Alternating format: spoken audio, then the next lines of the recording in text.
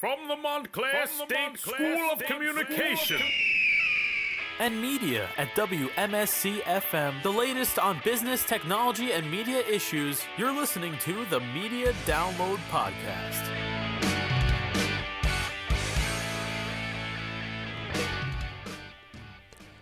You're listening to Media Download. I'm Christian Curatola, and today I'm joined by Dorit Naaman, producer and director of the new interactive documentary, Jerusalem, We Are Here. Dorit is a documentarian and film theorist who splits her time between studying Israeli and Palestinian film and teaching at the Queen's University in Ontario, Canada. Thank you so much for joining me. It's my pleasure. Thank you for having me. What is Jerusalem, We Are Here? Jerusalem, We're Here is an interactive documentary, so it is a new media project. It doesn't exist as a linear film.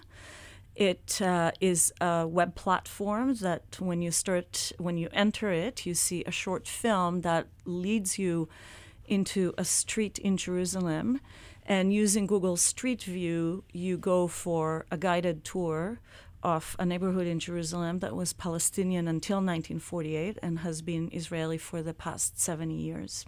How did this first come about? Like how the idea of taking you through Jerusalem Street? Initially, I was thinking of doing an installation. So I knew I wanted to work with families from that neighborhood and make short films with them. So I was interested less in oral history, or I should say I was interested in the oral history, but I didn't think that film is a good medium to give long interviews. And so I was looking for making short films collaboratively with families who are from the neighborhood. And then I thought to project them on the houses themselves, for the houses that belong to them. So what would somebody see as they sort of virtually walk around one of these streets? So as you walk, you see Jerusalem as it looks today, or primarily a neighborhood called Katamon.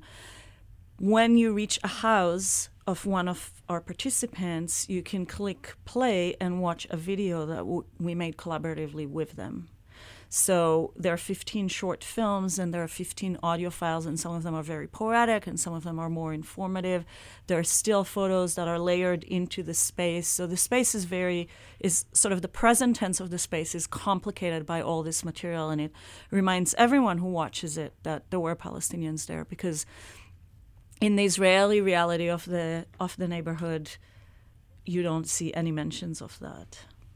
Who is this? I feel bad calling it a documentary. I think experience is a better way of putting it.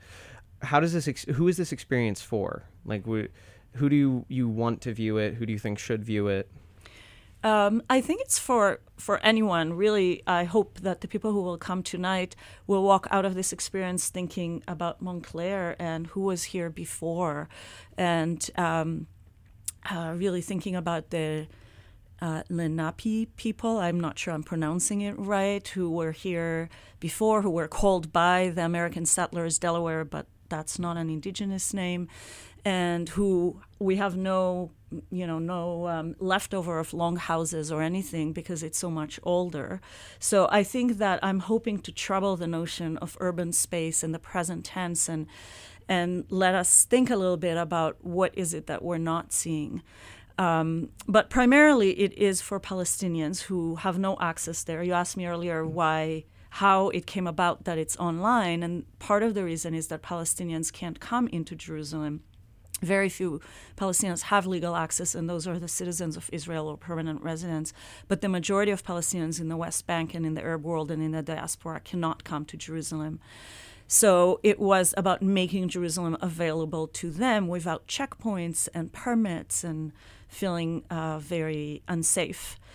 And the other reason is that there are very few movie theaters in the Arab world. And I don't think a project like that would have been shown on television necessarily. So making it online, but there is a lot of internet access, not everywhere, but generally there is. So people can experience it on their own computer, and if they put on a headset, the sound is binaural, so it has a direction. So as you turn around your mouse, music will fade or change directions. So what were some of the sort of logistical concerns when making this?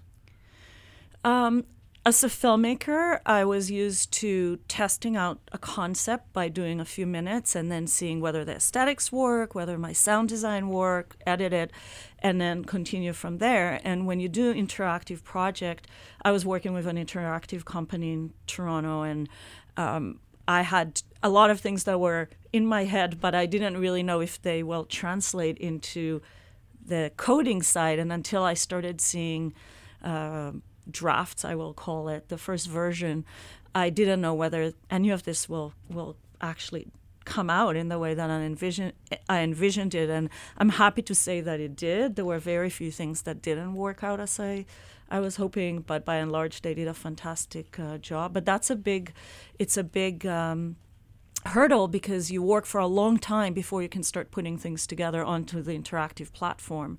So there is a lot of trust that is kind of pushed to the end that things will materialize and come out. So would you say you're happy with the interactive aspect of it all? I'm very happy with that. I think it allows people to come in and do a few films and spend half an hour with it or 15 minutes with it, or they can spend hours navigating the streets if they have more of an interest. So is this something that you're hoping to maybe try again and do another one like this, or?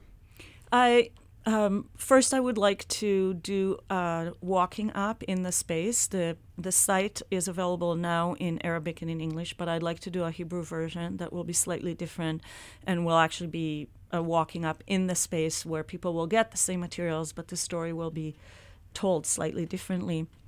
And then I would like to do perhaps something similar in Canada.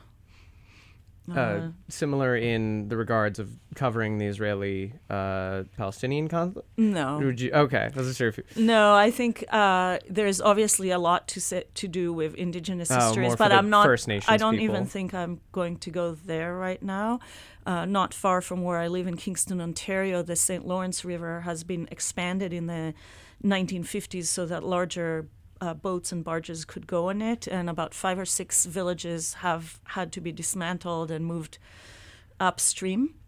Oh. And apparently if you go on a boat, you can still see the church steeples and some houses underneath the water.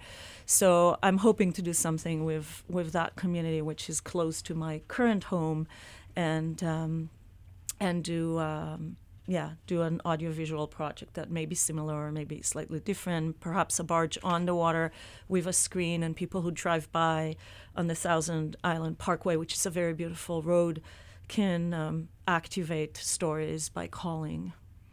All right. So what would you say to an aspiring documentarian who wants to do something new, who wants to maybe do a twist beyond just interviewing people with some B-roll? I think that the question of platform should be secondary to the question of content, and the content and the context of the situation is what should dictate which platform you choose. Sometimes it's better to do a linear documentary. Sometimes you might want to do a linear documentary and a video game to go with it, because often linear documentaries are watched mostly by people 55 and over, and you might want to reach really younger audiences, or it might be an interactive documentary that goes with a comic book.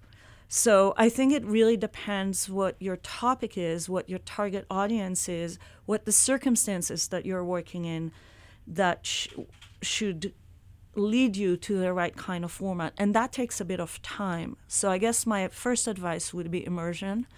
Don't get excited about, I really want to travel to the Congo or to Cuba, and maybe I'll go and drop in for a few weeks and make a documentary, because it will inevitably be superficial.